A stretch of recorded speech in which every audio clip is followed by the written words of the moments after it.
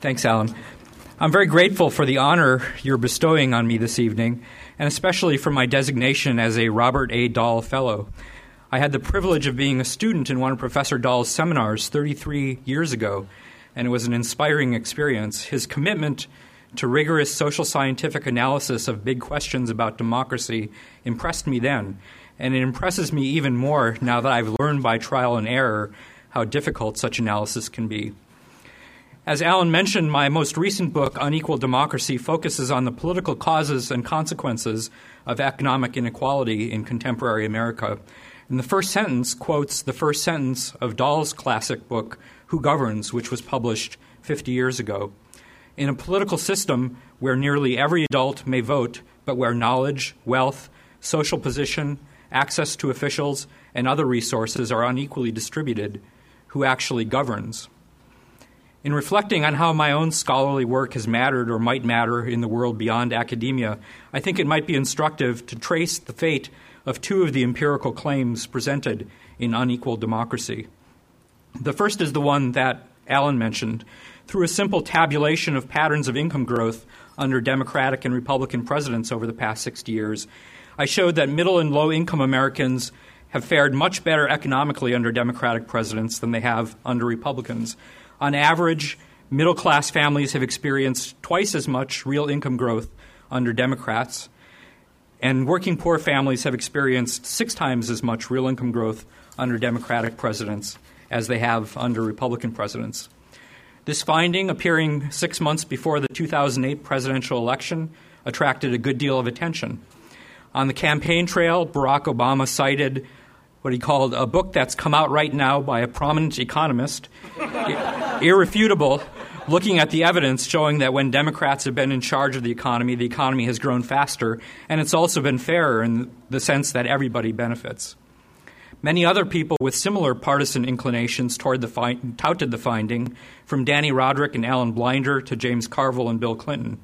Meanwhile, Republicans mostly ignored it or dismissed it as a coincidence, while displaying very little interest in the chapter full of statistical analyses buttressing the causal argument. Another chapter of Unequal Democracy was devoted directly to addressing Dahl's big question, who actually governs? Building on decades of statistical research on political representation, it related the roll call votes cast by U.S. senators to the political views of their constituents. However, rather than simply assuming that every constituent's opinion gets equal weight, I examined the differential responsiveness of senators to the views of affluent, middle-class, and poor constituents. The results suggested that the views of affluent constituents are fairly influential, especially for Republican senators. The views of middle-class constituents matter rather less, while the views of constituents in the bottom third of the income distribution have no apparent effect on their senators' roll call votes. Parallel work by my Princeton colleague Marty Gillens, employing a very different research design, produced similar results. If these findings are correct, they seem to me to represent a gigantic embarrassment for American democracy. As Dahl put it in another classic book, a key characteristic of a democracy is the continued responsiveness of the government to the preferences of its citizens considered as political equals. So where were the New York Times and CNN this time? By my admittedly impressionistic estimate, the analysis of unequal responsiveness got about 1/100th as much attention as the analysis of partisan patterns in income growth. Leaving aside the possibility that nobody actually reads the last 50 pages of a 300-page book, I can think of 3 possible and mutually reinforcing explanations for this disparate attention. First, neither political party has anything to gain from calling attention to evidence of shameful unresponsiveness to the preferences of low-income Americans. Indeed, my analysis suggests that both Republican and Democratic senators were utterly unresponsive to the views of low-income constituents. Poor people themselves might have something to gain from calling attention to that evidence, but they are not heavily represented among journalists and political commentators.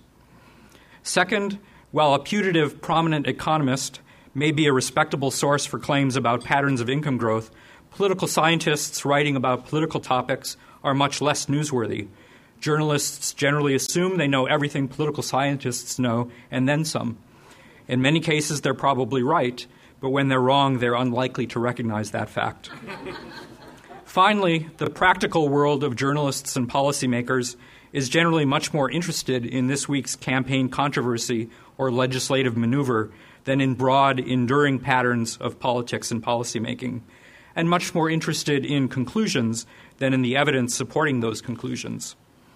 Perhaps it is naive to wish that serious people paid more serious attention to big, enduring questions about the workings of American democracy. Perhaps it is equally naive to wish that academics spent less time spinning toy theories and more time adducing the basic facts we need to shed light on the workings of American democracy. In both respects, I am unrepentantly naive. Thank you.